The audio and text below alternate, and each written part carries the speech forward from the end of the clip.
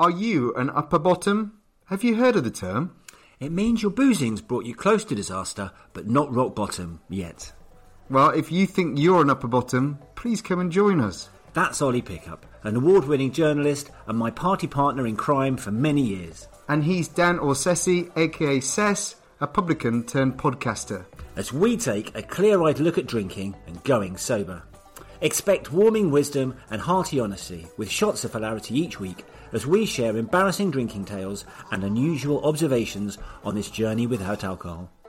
We'll also have expert guests revealing secrets of the science behind alcohol addiction, plus interviews with fellow non-drinkers, and we'll be considering how our society and culture are absolutely saturated in booze. We're living proof getting sober doesn't have to be dull and dreary. No tragic rock-bottom tales here. Just bittersweet truths served with a refreshing splash of humour for anyone rethinking their relationship with alcohol. Bottoms up, let the fun begin. Cheers!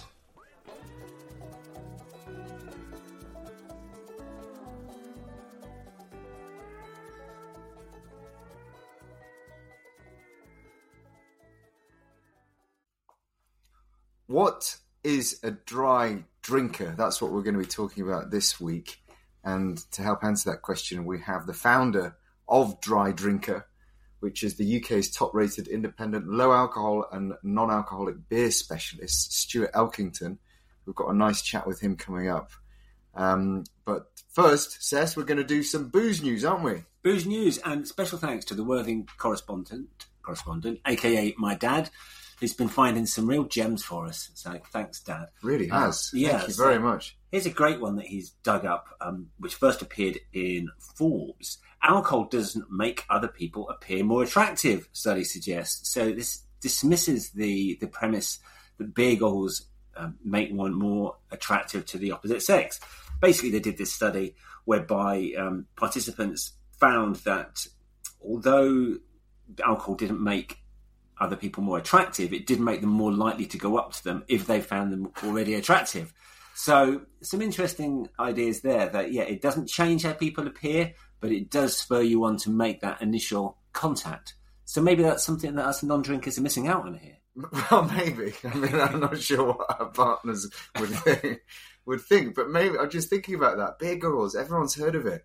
Maybe if there's someone who's, or you're in a room, you're drinking, and there's not anyone who's particularly attractive, then you go for the next best thing, and that's why, I don't know.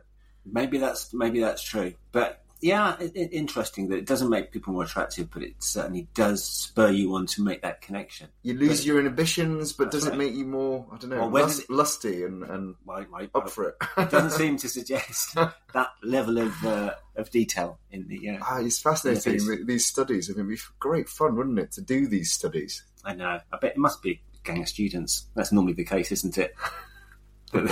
They get to do these gigs. Not us.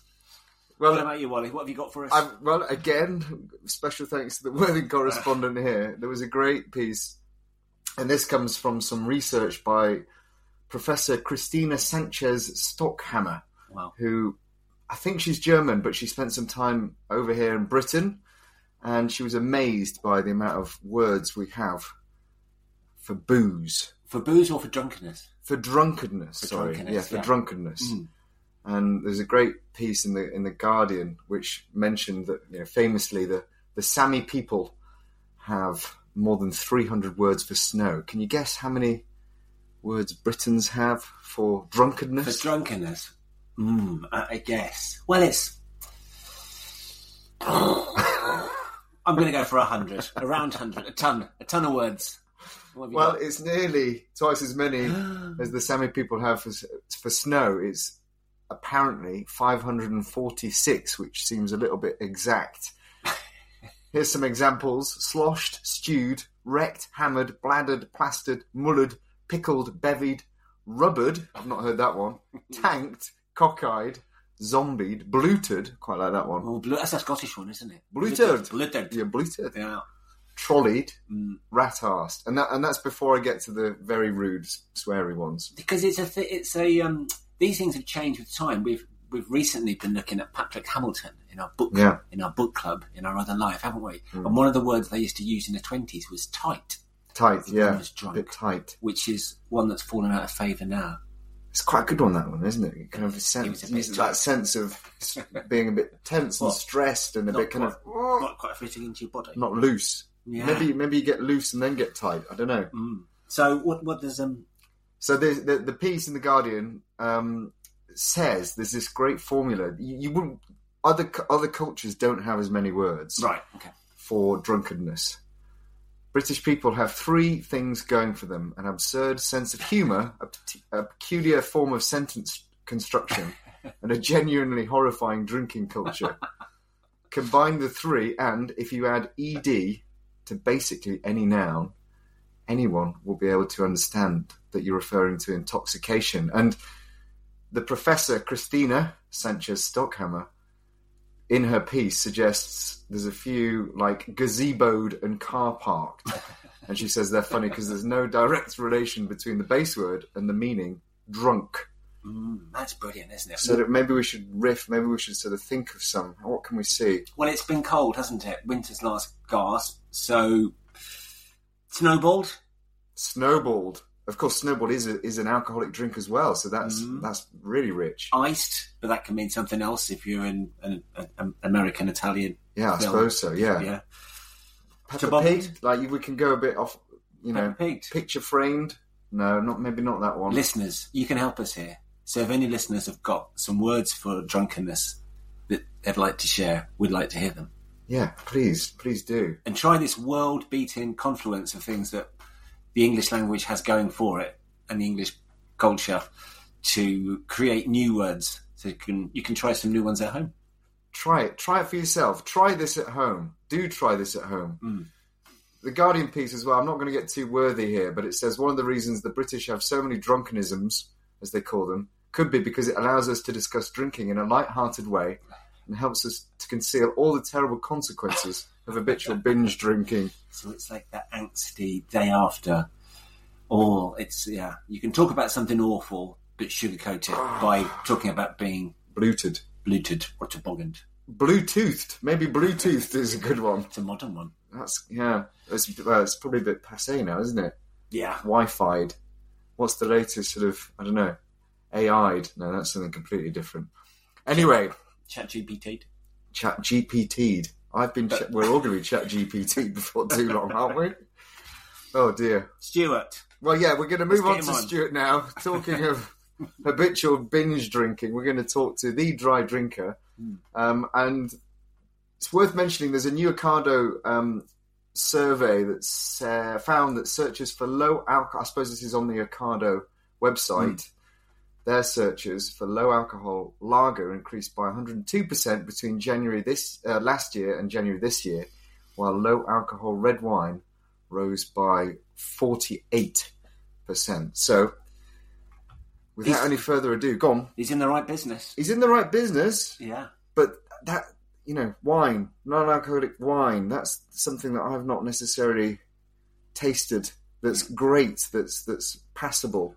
Well, maybe. But maybe maybe in the future, maybe someone might Stuart be coming can help to us join out with that, yeah.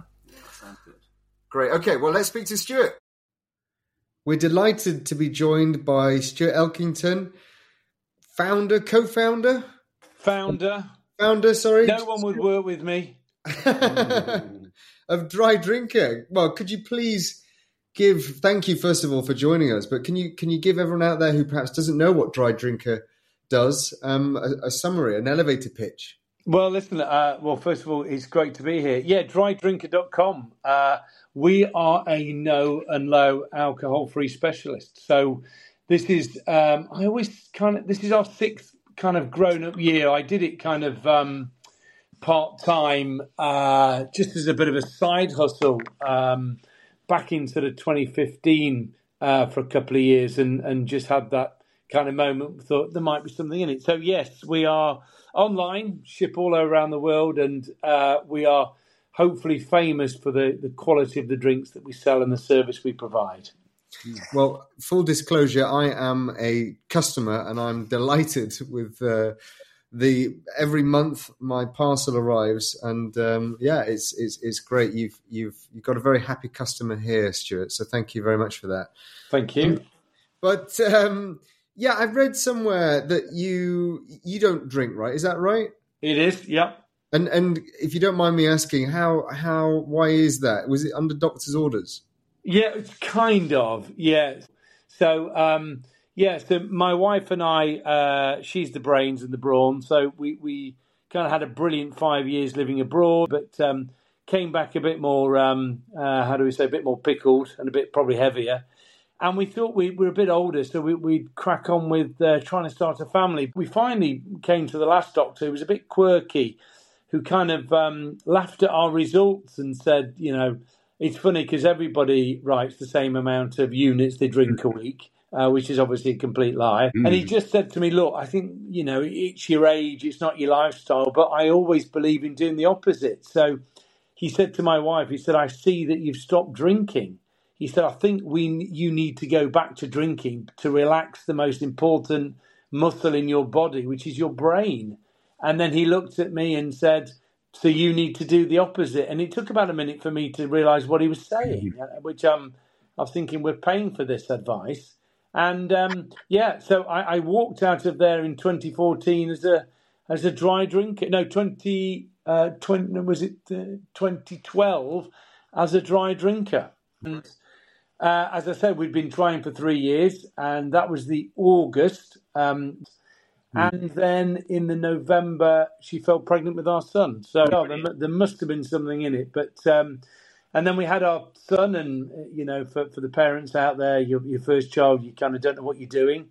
I thought he was perfectly fine, but we had to have another one, and she came quite quickly, and then that was it. My kind of dry journey had started. Looking back on 12 years since that, have you got any tips for other people who are perhaps navigating the early? I'm very black and white. That's kind of, I either do it or I don't. I can stop or I can start. So, and I know everyone's sort of really different. But for me, I kind of work. I mean, listen, I worked for Greene King. We had a drinking allowance. A hangover at work was a badge of honour. Wow. How much you could drink. I mean, it was, and I was certainly, part of that. And every month we'd go out as a team and, all hell that would let loose. So, drinking was a big part of my life. But I kind of realised because obviously I wanted a family and I wanted to please Lynn, and I wanted to kind of do the right thing. I kind of really, I think I realised quite quickly, I didn't know why I drank. And I think that was the bit that got me because, at that point, there was only a small handful not even a handful, just probably one product that I could get. And the taste was okay. But obviously, once I kind of went down this rabbit hole and, begged our kind of drinks director at Greene King to see if he can get me something from abroad, and he did. But once I got the right product and enjoyed the flavour, I kind of realised I actually was drinking. I thought I was drinking to get drunk. Actually, I drink because I like the taste. Well, if I can have something that is the same taste and not have the negatives, I've cracked it. So I guess for me, I never had a plan to ever, one, to stop drinking entirely, and two, to have a business. So, but I must say obviously the benefits of not drinking, even, just short bursts of not drinking are, for me, I slept better, I had clarity, you have so much more energy. And actually, in the early years, yes, it was a bit awkward, going into pubs, and hopefully they had, one beer somewhere in the bottom fridge that somebody could recognise and wasn't too embarrassing to order. And of course now, I drink in my local pub with my neighbours because they've got Lucky Saint on draft. So, and it's perfectly normal. So, yeah, for me, it was just, it was fine. I found my favourite. My taste buds didn't turn off because I stopped drinking. It's just find something you really enjoy. I must say I'm coming up to a year of sobriety now, and what's kept me going is that variety of non-alcoholic, low-alcoholic beer. And if I'm honest, I was a bit sneery about it before. When other people would have a pint of Lucky Saint or whatever. I used to think, well, no, thank you. And Seth and I were joking the other day about how perhaps because we're a year down the line almost. Well, you are, but I'm nearly there. Perhaps we've forgotten the taste of a proper pint. Yeah. I think the really big thing about where we are now, from going from alcohol-free drinks available, they're not very good. Goodness me, how pricey they are. To actually now people going, do you know what? It's really fun. And that's where we are at kind of Dry Drink, is just making it, just talk about the enjoyment of actually having this kind of lifestyle or just enjoying those drinks. It's, phenomenal. I kind of always tell the story of, we've all been there, when we've had a good night out and when we drank, and that sort of, when we wake up and open our eyes and you realise that the hangover is actually not as bad as you thought. You kind of feel like you got away with it. That's I just want the fun back into kind of my drinking, and I've had that for so long, and I just kind of want to share that with as many people as I can, I guess. Interesting. Do you? I'm really interested to understand your market, and I don't know how much data you have on this, but or insights you might be able to share. How many, as a percentage of your customers, do you think are not drinking any alcohol at all, versus how many might be, having non-alcoholic products some of the time? Yeah, it's a great question. So when the name Dry Drinker was a bit of an accident. So when I was at Greene King, obviously, back in those days, if you weren't drinking, there was something wrong with you. You could have been ill, or you go, what's the matter with him? Yes. So I kind of wanted to make sure that people still understood that I was a drinker. So my nickname at the end of my kind of tenure at Greene King was the Dry Drinker. So I kind of liked it because I still classified myself as a drinker. So when I kind of set the company up, I thought, if we're going to survive, then the hardest market was to kind of point Dry Drinker to the drinking market, because I think they're the most sceptical and actually the kind of underdeveloped and under-mature market for non-alcoholic drinks. So, the latest data that we collected last year, 80% of our customers, we would class them as blenders. So they do drink, but again, they may not drink in the week, or they may have periods of like Dry January or Sober October, or they might certainly in the summer when we all sit in the garden and it's great to have a drink.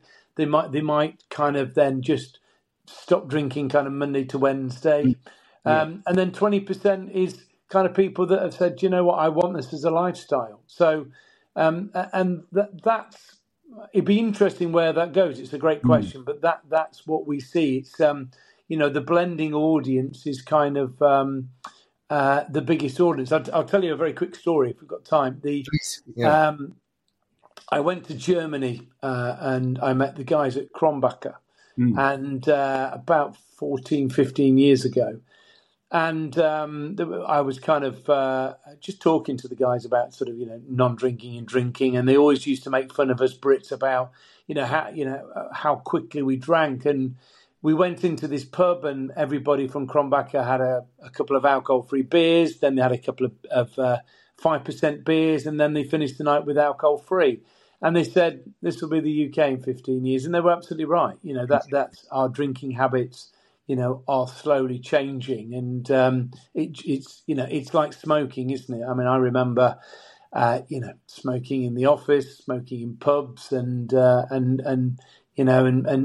you just rarely just see people smoking outside offices now. So, I think that's where they told me where drinking was in Europe and where it would come to the UK. So, that's we've got a bit of a way to go, but kind of that's where we are at the moment.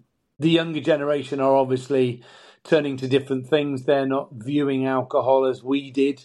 I always think that I'm 53 this year, so my going out days were kind of the late 80s, early 90s, where there was no phones or films, or there's no pictures of me, thank God, on the internet about what I used to get up to. So, I think I kind of got away with it. I think I've had the best of both ends, maybe. I feel a bit like that. We've been talking about that recently as well, about how perhaps there is this need for control that the younger generations desire because of, phones, social media as well. Just thinking about the name of our podcast is Upper Bottom. And do you think, it's for people who haven't hit rock bottom, but are concerned, sober curious, I suppose. Yeah. Presumably that's kind of your demographic as well. Yeah, and we're very mindful of that. There's, I realised very quickly that, we need to be really clear on, there's been, I guess, ways of discussion about what is alcohol free. Is it 0.5%? Is it 0%? But whatever it is, it needs to be signposted clearly. And we do get lots of questions from customers saying, they're very open and honest, and I can only give taste advice. I can't give kind of medical advice. But there's a lot of people out there that kind of alcohol free has been really helpful. In very difficult situations. So I think that that's been really important to us, and we're very very mindful of that and respectful of that. And I guess hopefully, as I said earlier, we're famous for just providing really good quality drinks and great service, and we kind of want to support what we really believe in. So the kind of that sober, curious areas, has been good for us, and whatever we can help with in that kind of arena, we've certainly done and will continue to support. With that in mind, you do offer a range of non-alcoholic drinks or low alcoholic drinks. How do you go about curating that? And also, second part of the question, what are your 3 favourite tipples at the moment, Stuart? Great question. I do you know when I was asked this a couple of years ago, and I kind of it just made me think. I never, just because I'd stopped drinking, I didn't see it as a kind of an alcohol-free website, because I thought that the kind of industry would mature. And I kind of first got this feeling because I just started doing beer, because that was the kind of, the only things that was ready available. And we launched with 4 beers because that's all we could import and find. It was incredible. And then as the business kind of started growing, then wine was, a lot of people wanted me to do alcohol-free wine. And then I kind of found some really good alcohol-free wine that I enjoyed. And then over the last kind of 3 years, the kind of wine drinker, the alcohol wine drinker, that kind of, it's a big ask to take 13% out of something and still enjoy it. And I say to our alcohol wine drinkers, it's not the same drink. If I took 13% sugar out of your Mars bar, it wouldn't be a Mars bar. But you have to enjoy alcohol-free wine with food, and that's what it's been designed to do. So, we've really looked at that kind of low alcohol kind of part of the market, which again is, we've been selling low alcohol wine for 18 months, and this year or end of last year, beginning of this year, that part of the market is growing. So, so I guess how we sort of curate and look for drinks, we always look for trends. We always look for things that we think are going to be something of interest to our customers. One, I guess, in the last 12 months has been functional drinks, and this has really been working with great partners like Three Spirit and Sentia and Imposter Brew and On Beer, that actually, the kind of educated non-alcoholic drinker may want something else, something else from that 0% product. So it's working with our brand partners and just doing a lot of talking to them and finding out what they're working on. Some of them are kind of working on, 3 to 5 year kind of product development, but also putting those, we're still a very infantile kind of industry. So, what we don't want to do is kind of put anybody off by, they may only know 2 or 3 brand names because of the supermarkets, and then you offer them 130 and they go, crikey, well, what do I order? Well, so we kind of, think that if you like IPA, well, we think here's 8 fantastic IPAs for you to find. Here's a lager box. Here's go and pick 24 of our entire, range. And I always, actively encourage our customers to really find their favourites and have some fun with it, and they tell us what they like and what they don't like, and the rate of sale and the feedback and the customer listening posts that we've got around social media and the website is something that we are very grateful for, and we really cherish and really action on that. So that's kind of how we kind of put it together. Obviously, one thing that's really important to me is kind of looking a bit further. There's lots of kind of out of the UK wine and beer fairs that I attend, and seeing those grow over the last 5 years. I remember there is one called Pro Wine. There was two alcohol-free wine companies 5 years ago, with I think the total was 280 other brands there. Now we've got our own hall out of 15. It's called the Zero Hall. So it is amazing how the bigger brands and the smaller brands think that they should have an offering in terms of their range. So, that's kind of helps form our thinking about what product to put on. But, the basic principle, it's got to taste good. There's no point if it's not as good as we've got, kind of what's the point? That's kind of the principle that we aim for. And at the moment, I guess, I'm really, because of the time of year, so I kind of like my dark beers and my reds this time of year. So there's a great company that I've been tracking for a couple of years out of Germany. It's a new company that do alcohol-free wine, but they're the first company to use Bordeaux, Merlot and Shiraz grapes. So they've got a really great 0.5 red that I'm enjoying a lot, and some of our really great stouts. There's a brilliant Norwegian company called Nogni, and they do a really, really great milk stout. I always enjoy kind of the larger 500 ml wheat beers that we stock. So I'm kind of a bit more kind of rich and a bit more kind of wheaty this time. But of course, I will then go straight for that lager moment when the sun's out and it's Friday and you just want to, sit in the garden for a couple of hours and go for a really great, big lager. And the other thing I enjoy as well, as certainly for a kind of wine alternative, is kombucha. I think companies, I've just had a really great meeting with Jar, and we partnered with them as about 3 years ago. I just think as a great drink on its own is good. I enjoy it with food. I'll give a shout out to Hollis.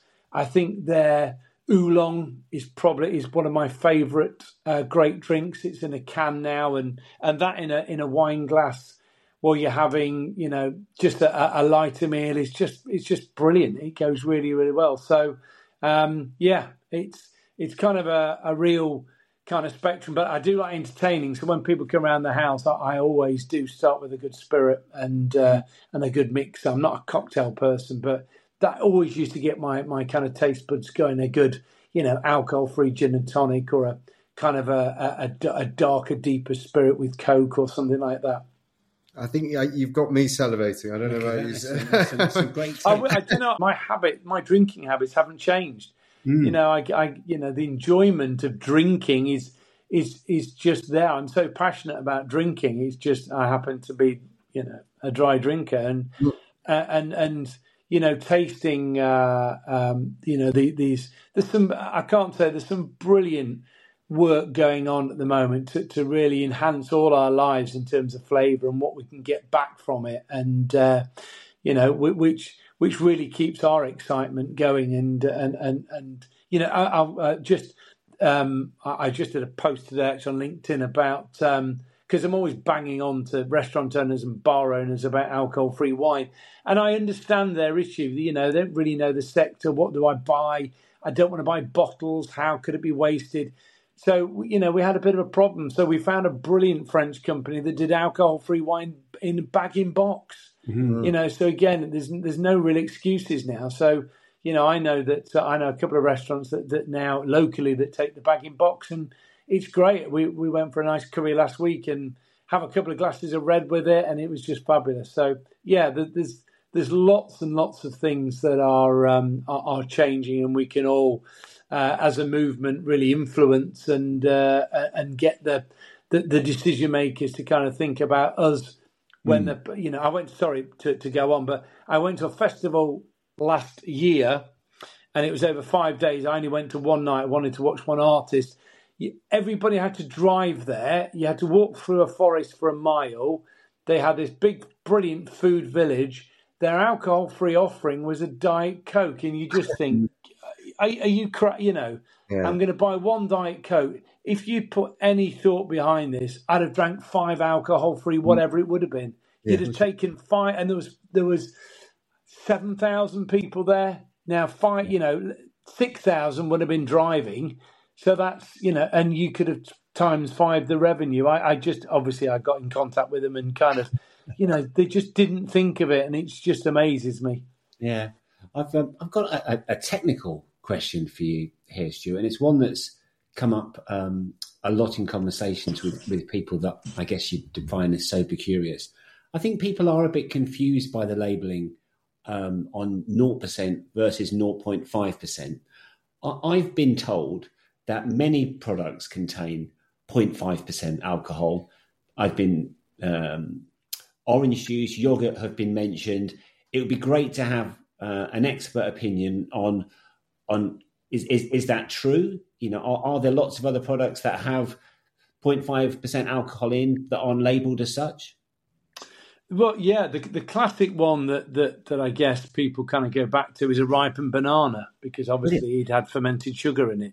Yeah. So yeah, it is true, which they don't kind of label it, and the kind of true definition really is 0.05%. But and then over kind of time, the kind of drinks manufacturers really kind of then drove this and kind of then made, you'll see 0.5 alcohol free. And it was interesting. There is actually a clip on, if people go to the iPlayer, and it was Imposter Brew that went on Dragon's Den. And it was Peter, I can't remember his surname now, the tall guy at the end, but he was kind of saying, it says 0.5, but alcohol free. And he was kind of challenging, is it or isn't it? It's an interesting one. There is some labelling legislation that is kind of building some momentum, through the through Parliament, and what is alcohol free? Alcohol concern, they believe it's 0.5 because that's what the average liver can actually take and kind of pass through and be safe. So, but I think it needs to be, really clear. Because, as I say, just going back to the point I made, we are very conscious of, there may be a number of reasons why you want to abstain from drinking. And it may be 0. It may be, fertility and religion and illness and tap. But so again, I think it needs to be very, very clear. Yeah, that's great. Final question, Stuart. We've talked a little bit about what the direction of travel is for the industry. What are your hopes for Dry Drinker? If there's any of my investors listening, obviously to sell within 3 years as promised. Do you know what? It's interesting. Never had my own business before. It's a very, very good question. So I kind of had a 10-year arc, and I kind of sort of wrote a business plan for kind of 10 kind of years. And my dad had a very successful business as well. And he kind of said it really brilliant to me. He said, look, if you've got a business that you grow and sell, and that gives you opportunities to do something else, that's really good. He said, but if you also have a business that you actually own and grow and keep, that's also really good. So I think for me, it's just growing the movement and now putting the fun back into dry drinking. I think that's, or showing the benefits and the fun of that, and actually, extending our reach and kind of growing our kind of number one position and kind of being at the forefront of kind of the movement, really, and just working with some awesome people. And you know, I kind of tongue in cheek mentioned our investors. We are going through an investment kind of arc at the moment, and actually, you know, but it just gives me so many great people to talk to and to learn from and to bring into the business and to get their kind of view on where we should go and kind of challenge my kind of thinking. So yeah, listen, we're going to go through a 2.0 reinvention this year, and again, the guys that we're working with, you know, it is all about fun and enjoyment, and that's really what I kind of want to cement really in the next 12 months. Fantastic. Well, very best of luck with it. I'll be doing my bit as a customer, and you know, hopefully, if I win some money, then as an investor. But I think what you're doing is fantastic, and we really appreciate your time here, Stuart. So thank you very much. Yeah, so much passion and positivity. It's been really great to hear it. No, thank you, and listen. Good luck with the podcast. Brilliant. Thanks, Cheers, Stuart.